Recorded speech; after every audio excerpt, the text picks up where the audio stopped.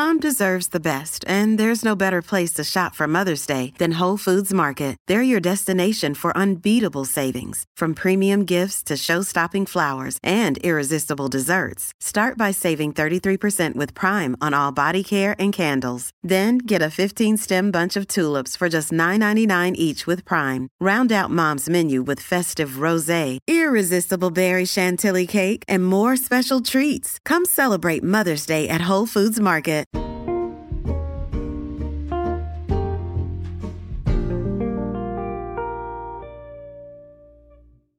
Hello, everybody, and welcome back once again to Dirty Sexy History. My name is Jessica Kale, and I am so excited for today's show.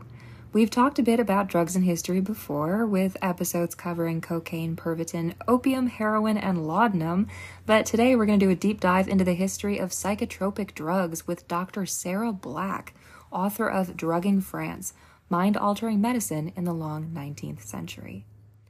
Sarah's book is absolutely incredible, and it looks at 6 main drugs: opium, morphine, ether, chloroform, cocaine, and hashish. The focus is really interesting because instead of talking about restrictions and criminality, Sarah starts at the beginning and looks at how these drugs became so normalized. As Sarah says, France at this time really was a nation on drugs, and the research carried out at this time changed the medical landscape forever. It's a big episode and we cover a lot of ground. Quick content warning, however. We do talk a bit about addiction and, briefly, sexual assault, so if you need to fast forward, that's okay. Having said that, it's a great conversation and I learned a lot. I hope you do too.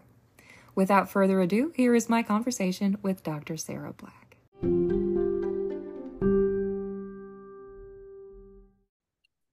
All right, everybody, my guest today is Dr. Sara Black, author of the new book, Drugging France, Mind-Altering Medicine in the Long 19th Century.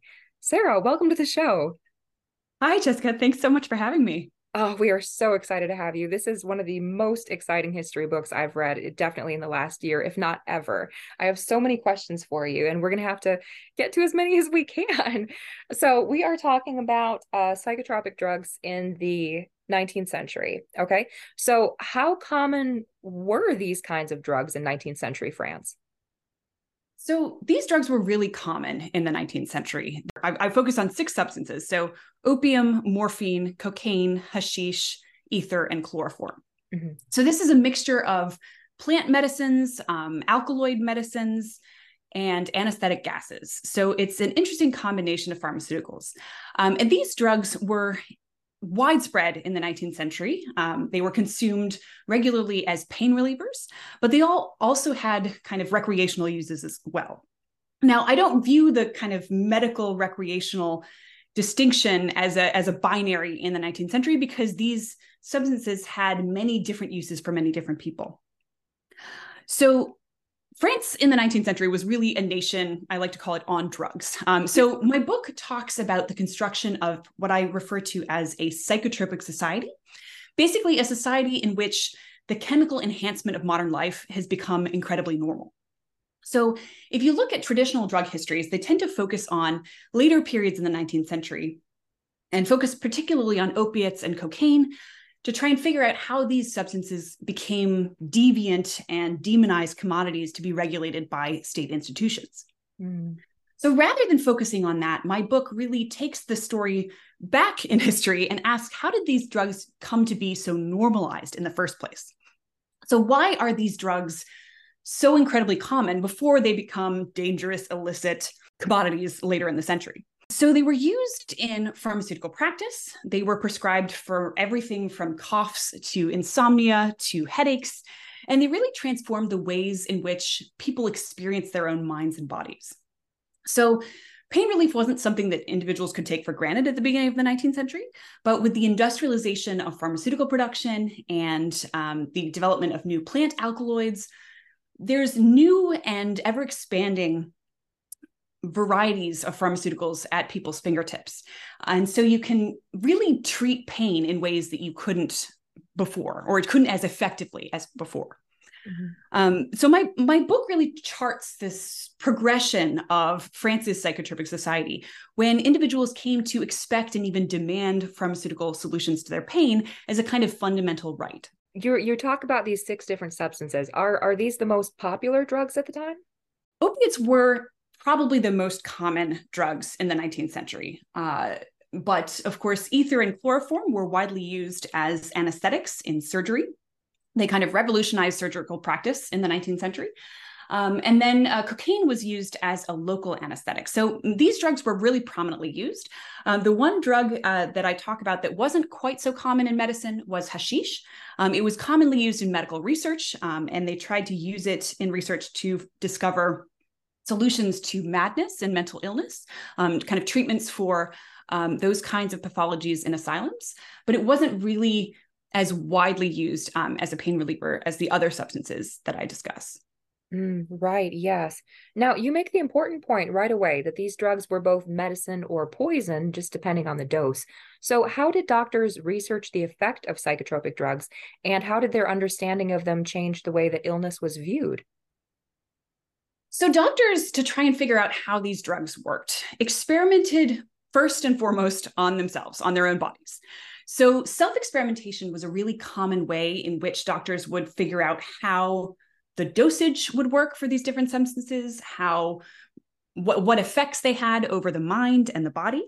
So for example, in 1847, when French doctors discovered, it heard from American doctors across the Atlantic that ether might be useful for relieving pain and eliminating consciousness during surgery, they of course wanted to try it for themselves. So the doctors congregated together in private sitting rooms, public lecture halls all across Paris. Hundreds of different doctors worked together in the first few months and experimented on themselves. Oh my God. God. And this involved inhaling the ether and then stabbing each other with scalpels or poking each other with pins. It was a very bizarre set of research. When I first came across this in the archives, I kind of couldn't believe that this was the medical research. This took up almost an entire session at the Academy of Sciences in the early months of 1847. So this was really wild research. But these doctors were so concerned about having this personal experience, right? Having a sense of how this drug affects their minds and their bodies so that they can then apply this to their therapeutic practice. So for example, one of the doctors that I looked at, Dr. Pierre-Nicolas Jardy, he was a professor of pathology at the Paris Faculty of Medicine. And he decided that before he experimented on his patients, he wanted to try this substance on himself. So he inhaled the ether and stabbed through his palm of his hand and, remarked to his colleagues very nonchalantly, "I only felt a slight pain," right? That I'm such a grandiose researcher with this ether that I have the power to dominate pain and control, the situation. So these doctors were really interested in having that personal experience and then applying that personal experience to their therapeutic practice.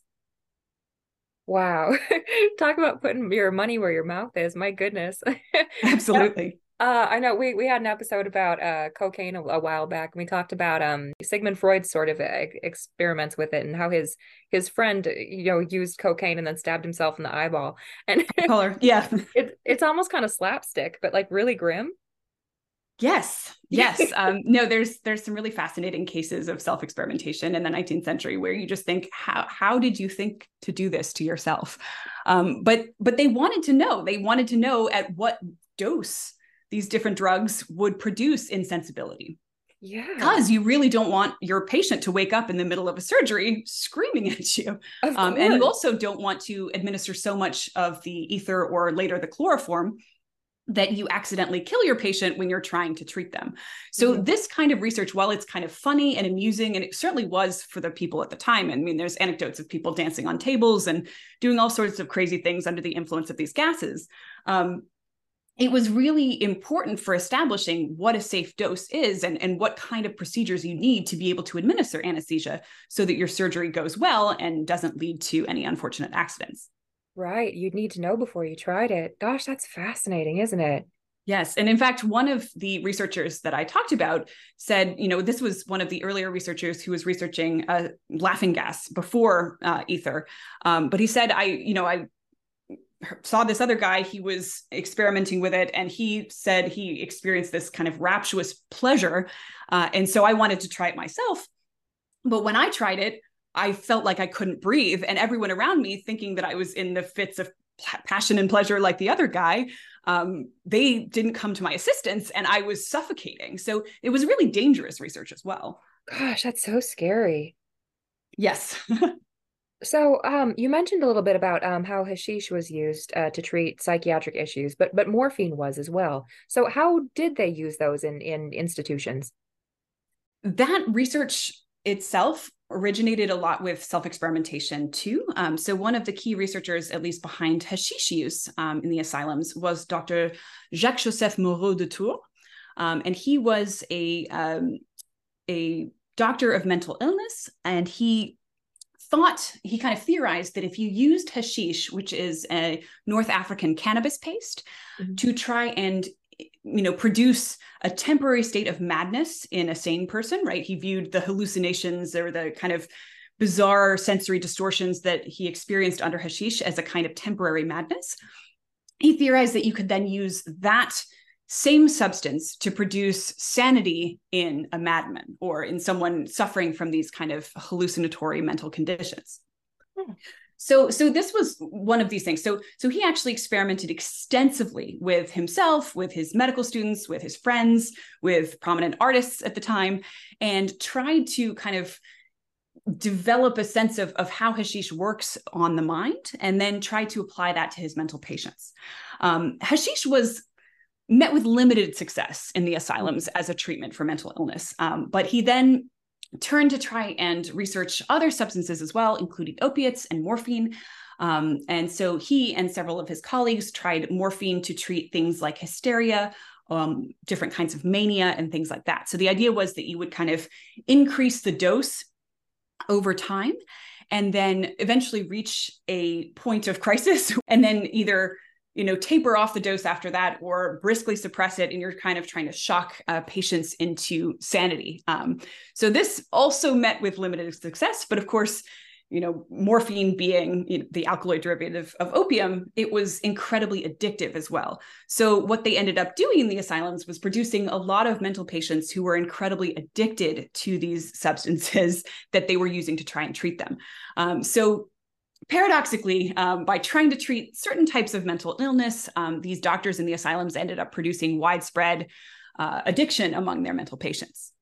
How much of an issue was addiction at this time? So in the early 19th century, of course, when you consumed too much opium, you could become addicted to it. And that was kind of recognized. But doctors didn't really understand the mechanisms of addiction, because medical research on morphine addiction, for example, didn't really start emerging until the 1870s and the 1880s, at which point they were viewing morphine addiction as a massive social crisis.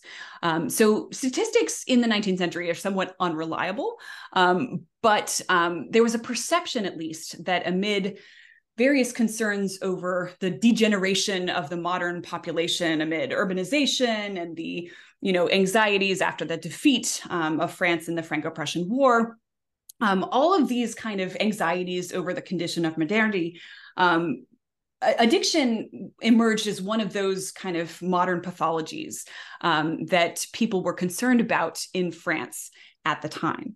And so addiction was viewed as a kind of widespread social problem in the 1870s and 80s after as a lot of this medical research is coming out. So it was a considerable problem, and it was a problem that doctors only exacerbated because they enthusiastically prescribed morphine for their patients very, very frequently because it was so effective at relieving pain. At one point, wasn't cocaine recommended as a treatment for morphine addiction? Yes.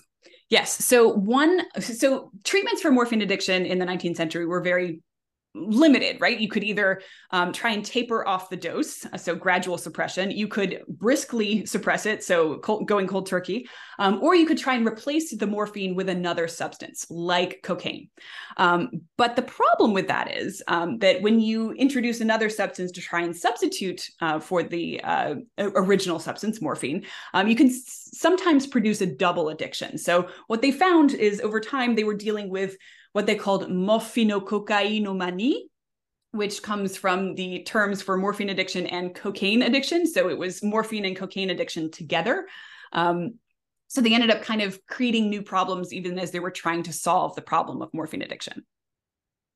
My goodness. Yeah. And all of it is so new and they're still trying to figure out how to cope with it. Yes. So now we think of drugs in terms of crime and regulation, but it wasn't always this way. So how accessible were these drugs in 19th century France and who could afford them? So they were quite accessible. So regulations of drugs in the modern sense, in our kind of 20th century understanding, didn't exist for these substances in the 19th century, in the sense that the consumption of these drugs was not regulated. The way that they regulated these drugs in France in the 19th century was by regulating their sale. So in the 1840s, there was a series of poisonous substances laws, which banned, or not banned, but restricted the sale of these substances like opium, hashish, chloroform, morphine. It regulated them, but it regulated them as poisons rather than as dangerous drugs of addiction, because they didn't really fully understand addiction as a massive social pathology yet at that time. So in the 1840s, they regulated these substances as poisons. So alongside strychnine, cyanide, things like that. So you could only have a pharmacist sell them on a doctor's prescription. But of course, these laws were not very strictly enforced. So pharmacists often would distribute them without that permission. And there were a series of court cases that, where doctors tried to kind of police their capacity to regulate these substances through medical prescriptions. But you also have doctors who widely prescribe these substances for their patients as well, because they were such effective pain relievers. So it was really widespread, this consumption of drugs. And not only that, but individuals also could buy things like, pharmacy guides or portable pharmacies, which contained small vials of some of these drugs like ether. And they could produce things like poppy head tea by brewing it at home, according to the recipes from one of these popular pharmacy guides. So they were really commonly consumed in the 19th century. It was not that restrictive. And over the 19th century, the price of opium became much more competitive, so that it would have been affordable for members of the working classes as well. Laudanum was very, very inexpensive. So it would have been accessible to a lot of people. We hear a lot about the opioid epidemic now, with prescriptions for opioid pain medication declining over the last 10 years, due, of course, to the risk of overdose. So given how often it's still in the news, it sounds like a modern issue, but opium has been around for a very, very long time. Now, you've mentioned it now. So how popular was opium in 19th century France, and how did French pharmacists try to meet the demand for it? So opium was incredibly popular. It was used in a wide variety of different remedies. So I think your podcast, you've mentioned laudanum before. So laudanum is a mixture of opium and alcohol. Mm-hmm. And that was commonly consumed for anything from coughs to headaches, insomnia, nervous conditions, things like that.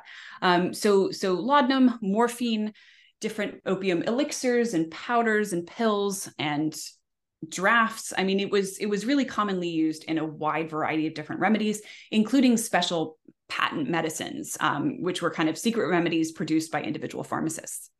So in the early 19th century, with the Napoleonic Wars, there was a movement to try and produce pharmaceuticals and other exotic commodities domestically, so that they wouldn't have to rely on foreign imports. Because, of course, opium is typically grown in warmer climates than in France. So it was purchased usually from the Turkish markets in Smyrna, modern day Izmir. And so the opium comes largely from Turkey, but there were efforts, to try and produce it domestically as well in the early 19th century. So opium was widely incorporated in all of these different remedies. And over the course of the 19th century, with the industrialization of pharmaceutical production, you have remedies that are increasingly standardized in terms of their production. So they contain the same amount of opium, same kind of morphine content for each of these different remedies as they're prescribed. So pharmacists are trying to make these remedies more reliable and more standardized, so that their customers will have greater faith in them as suppliers of these remedies. Yes. So was it taboo to use these, or was it pretty accepted? Wasn't as taboo as it might have been later on. Drugs were commonly consumed by bohemian artists and other kind of eccentric individuals, but opium itself was very widely consumed as a pain reliever, right? So it was equivalent of something like aspirin today. It didn't have the same stigma until later in the 19th century, when you have morphine addiction becoming more pronounced as a social problem. So this was widely consumed by everyone. Obviously not everyone, but it was commonly consumed as a normal pain reliever in the 19th century. Right, right. Really common. You'd have it in the medicine cabinet, pretty much everybody. Yes. Yeah, Yes. goodness. And then some of these other substances are really interesting too. You also talk about chloroform, and we don't really associate it with more restricted drugs like morphine and cocaine. But for example, later on in Weimar, Berlin, Anita Berber famously ate a white rose soaked in chloroform every morning for breakfast. Breakfast of Fascinating. champions, right? Right. So, Yeah. so in 19th century France, was chloroform mainly used in medicine, or was it used recreationally as well? So there were cases of chloroform being used more recreationally, but it has kind of gained a reputation as a more medicinal substance in the popular imagination. Hmm. That's not to say that there weren't chloroform addicts or individuals who used it for pleasure. I encountered several women in the asylums who had been treated with chloroform, as part of treatments for hysteria and things like that, who became addicted to it and dependent on it and were kind of seeking it out from their asylum doctors because of the pleasure that it produced. So it was certainly used recreationally. It didn't have the same kind of reputation recreationally as opium did, but it was used in those contexts in certain ways. But chloroform's primary use in 19th century France was as an anesthetic. Hmm. So 1847 to 48, chloroform kind of took over from ether as this new, exciting anesthetic gas that could eliminate consciousness during surgery. So rather than having strong men hold you down while you get your operation performed as the patient's screaming in agony, or tying them to the table to be operated on, you could administer chloroform. They would lose consciousness, and surgeons could perform operations without pain or sensation. So Hmm. this was really valuable for patients who understandably did not want to have to experience the bone sawing or anything like that of their doctors during surgical procedures. And so chloroform was largely used as a surgical anesthetic. And I think that has shaped how we kind of view it in the popular imagination. But with this book, I really wanted to try and look at these substances like chloroform and ether, which don't have that kind of illicit recreational reputation, alongside opium and morphine, and demonstrate the ways in which these kind of illicit uses and medicinal uses were all bound up together in the 19th century. Yes, absolutely. It's so interesting. And how many of these drugs were used recreationally? Was there that kind of like party drug culture, or was most of this just kind of seen as medicine? All of them were used recreationally, to some to a greater and some to a lesser extent. So opium, morphine, cocaine, all, as you can probably imagine, used recreationally. Hashish as well. And ether and chloroform to a lesser extent, but there were certainly ether addicts. There were certainly people who used it recreationally. I mean, the doctors who were self-experimenting with ether were doing it for science, but they were also very interested in seeing the effects of these substances on their own minds and bodies. So I think that it's difficult to define in the 19th century what a recreational use would have been versus a medicinal use, because many people who later became morphine addicts began that addiction because of a medical prescription. Mhm. And many people who were prescribed different things in hospitals kind of came to develop a taste for them later. And similarly, people who may have encountered morphine or cocaine in the context of a brothel or something like that may have appreciated its pain relieving properties at another time. So I think that it's a little bit difficult to separate out those two uses. Yes, definitely. It's blurry there. You can see how how people would kind of get into these things. So now, Absolutely. I'm glad you mentioned that the brothels actually. So in your chapter on sex, you talk about how popular cocaine was among sex workers and nightclub performers. So of course, thanks to fiction and popular movies like Moulin Rouge, I think Yep. people strongly associate the 19th century brothels with like absinthe, but it clearly wasn't the only mind-altering substance available. So how much did the nightlife in Paris and other places in France drive the demand for psychotropic drugs, and what did they use? So it was commonly, they were kind of bound up together. So opium had long had a reputation as an aphrodisiac. So people believed that opium would enhance your kind of sexual arousal, sexual desire, and enhance the experience of the sexual act. And so you see opium smoking, particularly in port cities that were connected, naval port cities that were connected to the empire, in Indochina and things like that. Around those areas in Brest and Toulon and Marseille, you would have opium dens that sprang up in the homes of various demi-mondains or mistresses who were kind of walking the boundaries between kind of sex work and kind of partnership with different lovers and things like that. And so they would run these opium dens that were also connected to sex in this kind of way. So the idea was that the opium would enhance the experience. Mm-hmm. Now in Montmartre in Paris, where you have a lot of the red light districts, the areas where prostitutes are working, you have prostitutes who would kind of offer cocaine or morphine as part of a menu of services to sort of enhance their clients' pleasure and desire. So there was a widespread assumption that these substances could be used and deployed in very specific ways to enhance the sexual experience. Now, whether or not this actually panned out was a subject of much medical debate. Actually, doctors did a lot of research to try and establish whether or not opium was actually an aphrodisiac, and they determined that maybe in the short term, but in the long term, it actually impacted your sexual function in a negative way or made it less possible for you to perform well. So it's kind of complicated, but there was a kind of popular sense that cocaine and morphine and opium really enhanced the sexual experience. They were used widely in areas of prostitution or in sexual encounters of various different sorts. Absolutely fascinating. And I think you mentioned ether as well. I've never thought of ether as an aphrodisiac. Yes, yeah. So ether didn't have quite the same reputation among prostitutes, as far as I can tell.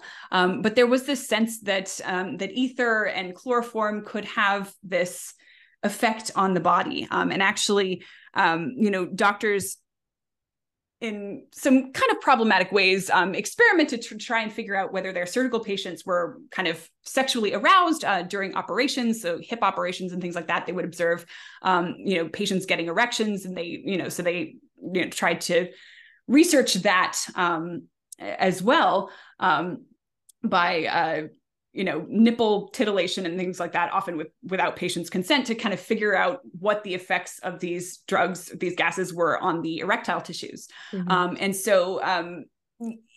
And then of course that leads to a lot of problematic accusations of sexual assault under the influence of chloroform and things like that. But all of these substances were kind of used to varying degrees in many different contexts, but they were bound up with sex as well. Yeah, really interesting. I found that section about the doctors experimenting on unconscious patients. It's just, it gives you the willies. It's just horrible, isn't it? Yes. Oh yes. My goodness. Well, and it was a subject of popular novels and plays, right? There was a play called Le Docteur Morphine from 1906, I think. And it was about a doctor who would go around and administer morphine to patients as a way of trying to rape them. And so there's some really dark kind of literature that plays on that theme of sexual assault with the use of these different drugs. Yes. Oh my goodness. Nightmare fuel. Yes. So did psychotropic drug use complicate charges of sexual assault? Yes. Charges of sexual assault were already complicated by the fact that people just didn't believe women, when they claimed to be sexually assaulted, because they were viewed as duplicitous, they were viewed as unreliable witnesses to their own experience. Just generally, because they were women, they weren't kind of trusted as much as male authorities in the 19th century at that time anyway. Mm-hmm. And doctors had this kind of bizarre assumption, or, doctors and jurists and things like that, that women should have somehow been able to fight men off if they were being raped, which of course doesn't make much sense when they considered the women to be the quote unquote weaker sex anyway. And then you add psychotropic drugs on top of that, and it makes things much muddier in terms of, witnesses trying to get people to believe them. There were a series of cases of sexual assault where a dentist had administered chloroform and impregnated several people and assaulted many others. And the kind of collective testimony of these women, just because there were so many cases, people took them more seriously. But in terms of kind of individual cases of assault, often it was very difficult to be believed, if you said that you had been assaulted under the influence of chloroform. So that was something really, really difficult. Sometimes doctors tried to mitigate this by saying, when you administer chloroform to someone for a procedure, you should always have a third party present. You shouldn't ever just be alone with a patient, to protect your own reputation. But of course, that might not have happened as systematically in practice. All right. Well, you also talk about the low birth rate toward the end of the 19th century, and that many people blamed it on drug use. Did drug use affect the birth rate, or was it more complicated than that? So it's more complicated than that. The birth rate was already declining before the late 19th century, but people became really concerned about it in the aftermath of France's humiliating military defeat in the Franco-Prussian War of 1870 to 1871. Because France viewed population as a measure of national strength. And so when it looked at Germany, this newly founded German empire after the Franco-Prussian War, it saw that Germany's population was increasing. So in the roughly 40 years after the Franco-Prussian War, I think Germany's population increased about 58%, and France's only increased about 10%. So their birth rates are really declining. And in several years, deaths actually exceeded births, and the population went down. So these numbers are alarming to people, because they're worried about having enough soldiers to fight for France, having enough mothers to produce soldiers in all of these kind of gendered ways. But the concerns about population predated concerns over the more widespread issues of addiction in society, but it was kind of bound up with that same degeneration crisis at this moment after the Franco-Prussian War. Mm-hmm. So it wasn't the drugs that were causing, the drugs were not certainly the only cause of depopulation. People had been using contraceptives to try and limit family size, much longer than this. But drug use kind of became demonized in this moment in the 1870s and the 1880s, because it was viewed as this kind of pleasure-seeking, hedonistic, degenerate behavior. Because it was bound up with sex as this, it had the reputation, morphine as an aphrodisiac and things like that. It was viewed as a kind of path to sex for pleasure rather than sex for reproduction. And so it was seen to kind of deviate people's sexual desires and sexual, behavior toward non-reproductive ends. And so that was problematic. And then the actual consumption of the drugs, of course, over time, researchers found that it could produce, sexual dysfunction in men and issues with menstruation in women. So your menstruation might have halted if you became really, really addicted to morphine. And so there were ways in which it kind of physically inhibited the reproduction of the French population. And then, of course, there were concerns that it also produced birth defects or declining quality of population as well. So there was a pretty common trope where people would talk about an addict, morphine addict in the 19th century, and say, before he became addicted, he had a normal child, and then his next child had some, mental issues, and then the third child had microcephaly or some kind of really serious, cognitive issues, and then declining from there. So this became a kind of trope. So drugs were bound up with all sorts of different anxieties over the French population, but they certainly weren't the reason or the sole reason that the population was declining. Yeah, very interesting. So how were these drugs used in obstetrics? So in obstetrics, the drugs were used as pain relievers. Of course, this didn't happen in a straightforward manner necessarily, but shortly after they were introduced in general surgery, obstetricians in France began to use chloroform, and, in some cases, localized cocaine washes and things like that, in childbirth to try and relieve the pain of childbirth. Now, the relief of pain in childbirth was kind of contentious because in some ways, doctors claimed that, there was a famous, biblical kind of injunction that woman must give birth in pain. So this was often kind of pointed to as, the pain of childbirth is a natural thing that women need to suffer through. It's part of womanhood and things like that. So some doctors were disinclined to administer pain relief to women because they viewed it as somehow unnatural.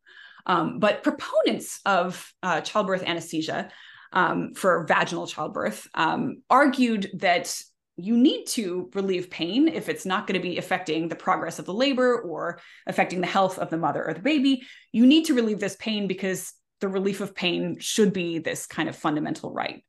Yeah. But they often also framed that in nationalist terms. So women should get, pain relief in childbirth because they're giving a new son or a new citizen to the French nation in doing this. So it's they viewed it as almost a quid pro quo in some cases. Right. And it's not like, I mean, I've never personally gone through this, but obviously through, things that I've observed. I don't think that childbirth, even with pain management, is ever completely pain-free. It's never It is not a walk in the park. Yes, no, it won't be. No, childbirth is never, I hate to say never, maybe some very, very fortunate souls get the pain meds just right. But yes, it wouldn't have been perfect even with the pain medication. And in fact, some proponents of childbirth anesthesia said, okay, we're not going to use this in the initial moments of contractions. We're only going to introduce it at the end when you're actually expelling the baby. So it's not that they're saying, this is going to be entirely pain-free. But some doctors viewed it as a necessary right for patients. And some of the women themselves tried to advocate for themselves. I encountered one patient in the archives who her obstetrician wrote that she refused to push until he gave her more chloroform. So she was kind of negotiating her own participation in the childbirth as a way of getting more drugs to make her feel better. And she did this with her first child. And then with the second child, she went back to him and she said, again, I'm not going to push unless you give me the chloroform. So it wasn't solely at the discretion of the doctors. Sometimes the patients advocated for themselves, but of course you'd have to be in a privileged position as a kind of more powerful middle-class woman to probably be able to get away with that. Right, of course. And with people still throwing around hysteria as a diagnosis as well, I imagine it would be quite a fine line. And actually, ironically enough, one of the situations in which some doctors who were not fans of childbirth anesthesia for vaginal deliveries advocated for that anesthesia was in cases where the woman was being so hysterical that she couldn't be controlled or couldn't be calmed. And so they were worried about her doing something, dangerous for the baby. And therefore she could have pain relief if she was hysterical enough. Ironically, the irony is kind of absurd. There's a lot of that going around. Yeah, goodness. So is this kind of where the idea that patients have the right to pain management came from? Yes. So patients, when they view, particularly for surgery, but for just, everyday aches and pains as well, when they discover that there are very effective ways to relieve pain, they suddenly begin to ask for those remedies more and more frequently. And doctors were very eager to prescribe these remedies because, in a competitive medical marketplace, when you're trying to make sure that patients continue to come back to you again and again, and you have very limited means of kind of diagnosing and treating things like, you don't have antibiotics introduced until the 20th century. So you're really treating symptoms. So pain is one of those major symptoms. And if you can reliably treat pain, then patients are going to come back to you. So patients began to view pain relief as this individual, right? And doctors kind of then obliged them as well. So it became really normalized to seek out opiate pain relief or other kinds of pain relief because that was a new option that was more effective than it ever had been before. Gosh, it must have felt like a revolution. That's, I can't even imagine, like, all these years with no kind of real effective pain relief, and then all of a sudden you have all these pharmaceuticals. Yes, absolutely. And I mean, I don't mean to suggest that there was no effective pain relief before this. I mean, you had opiate remedies before the 19th century, but you have increasingly reliable remedies in the 19th century. And the introduction of these alkaloids like morphine, you can inject that under the skin, and you can use cocaine for very localized, very targeted pain relief. And it was very highly effective. Right. So it was more effective than ever before. And of course, anesthetics for surgery just revolutionized surgical practice because you could perform surgery in relative calm, right? You weren't facing someone screaming in agony as you're just trying to hack their leg off as quickly as possible, as you would have done during the Napoleonic Wars, right? You have the ability to take your time. So this enables the surgeon to perform increasingly complex procedures over the course of the 19th century as well. Right. And then, of course, they're less likely to go into shock from the pain. Yes. Wow. Yes. Gosh, it's so fascinating. What an interesting time. Now, yes. You have this wonderful quote at the beginning, and I wanted to ask you a little bit more about it. You write that psychotropic consumption exposed inherent contradictions in constructions of the liberal self as autonomous, rational, and driven by free will. Instead, these substances revealed that self to be malleable, sometimes passive, and mediated through the body's chemical needs and desires. So how did the widespread use of psychotropics change medicine and philosophy's understanding of the human brain? Yeah, so there was this idea that the self should be unified and free-willing in the 19th century. This was Victor Cousin, who was a philosopher, introduced this vision of the autonomous, free-willing, unified self into the philosophy curriculum in the lycée in the 1830s. And this was considered to be the kind of quintessential bourgeois selfhood, that bourgeois men would go to lycée, the French kind of high school system, and they would learn how to be willful whole selves. And so this was kind of viewed to be something that was unique to the bourgeois male experience. And free will was at the heart of conceptions of judicial responsibility and political citizenship in the 19th century. And so it was viewed that if you acted according to your own free will, you were kind of a full citizen. And the assumption was that women and various others were less than full citizens, and thus couldn't really have that fully unified self. Now, what drugs did in the 19th century is really complicate this vision of free will. Because on the one hand, if you consumed a drug like opium to relieve a headache, this is a kind of empowering action, right? Because you're taking control over your mind or over your body, and you're saying, okay, I don't want to experience this. I'm going to choose to consume opium. But by consuming the opium, over time, if you become addicted to it, or if you consume such a high dose that you kind of lose yourself in these kind of visions and sensory distortions, or consume hashish and do the same thing, this kind of undermines the notion that the free will is fully in control of the mind and acting in a rational way. And so when these doctors and bohemian artists and various others were experimenting with these drugs, many of them tried to experiment with the self and figure out how the self worked, right? Is it free will that's dictating everything? Is there some kind of underlying stuff of selfhood that we can discover through all of these visions and sensory disruptions from the hashish and the opium? And so these same individuals who are trying to kind of prove that they're free-willing men of science, rational and in control of their minds and their bodies, they're also kind of consciously choosing to warp and distort those same minds and bodies in the name of science as well.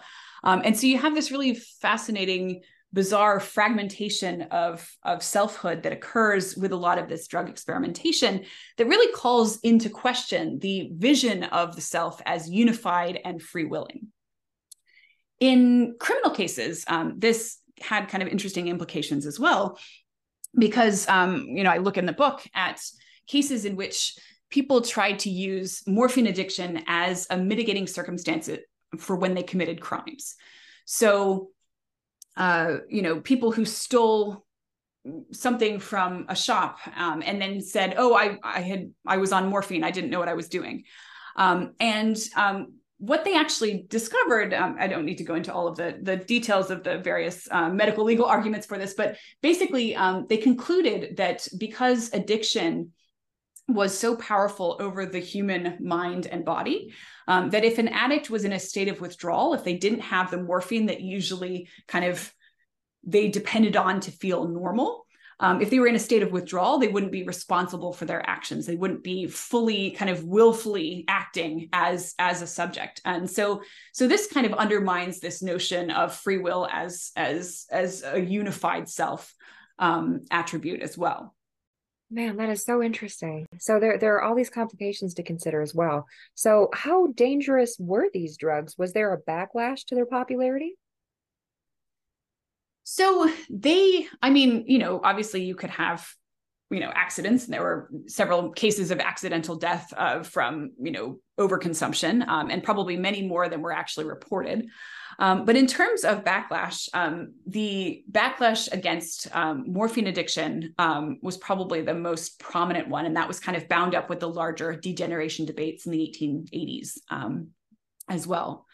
But the French government didn't actually regulate the consumption of these substances until 1916 with a new law that regulated what they called stupéfiants, kind of stupefying drugs. It's sometimes translated to be narcotics, but it actually was just drugs in the kind of 20th century war on drugs sense. So opium, morphine, cocaine, hashish were being regulated from 1916 onward as illicit drugs of addiction, or to be regulated in those terms. So while in the 1840s they began to be regulated as poisons, by 1916 they started to regulate the consumption of these drugs, but again in only very limited ways. So it was only if you consumed drugs in social settings.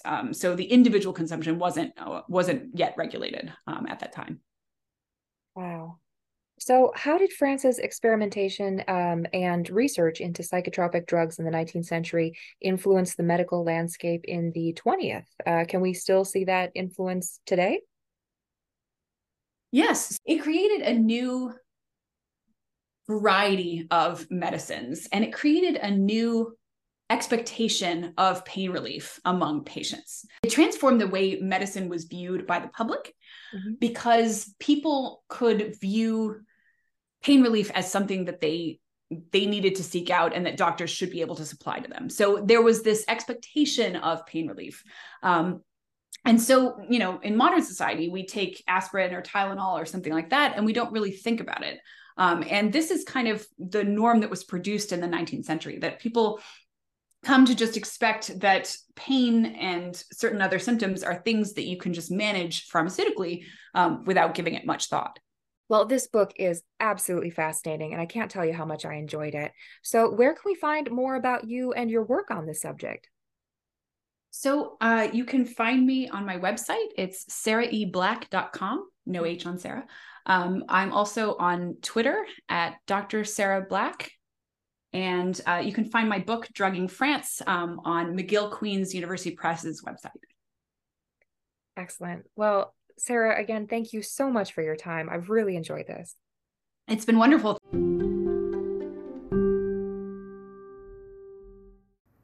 Once again, I'd like to thank Dr. Sara Black for being our guest today. Her new book is Drugging France, Mind-Altering Medicine in the Long 19th Century, and it's out now from McGill Queen's University Press. You can find her at saraeblack.com.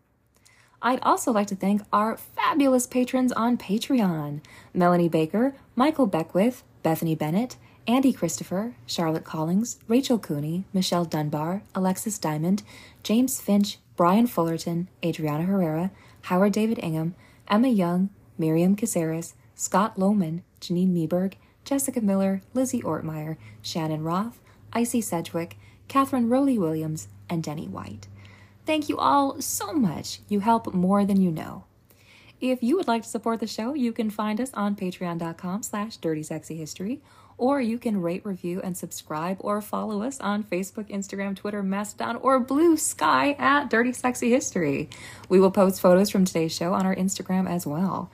You can check out our website at dirtysexyhistory.com and find links to our guests and our online merch store there too.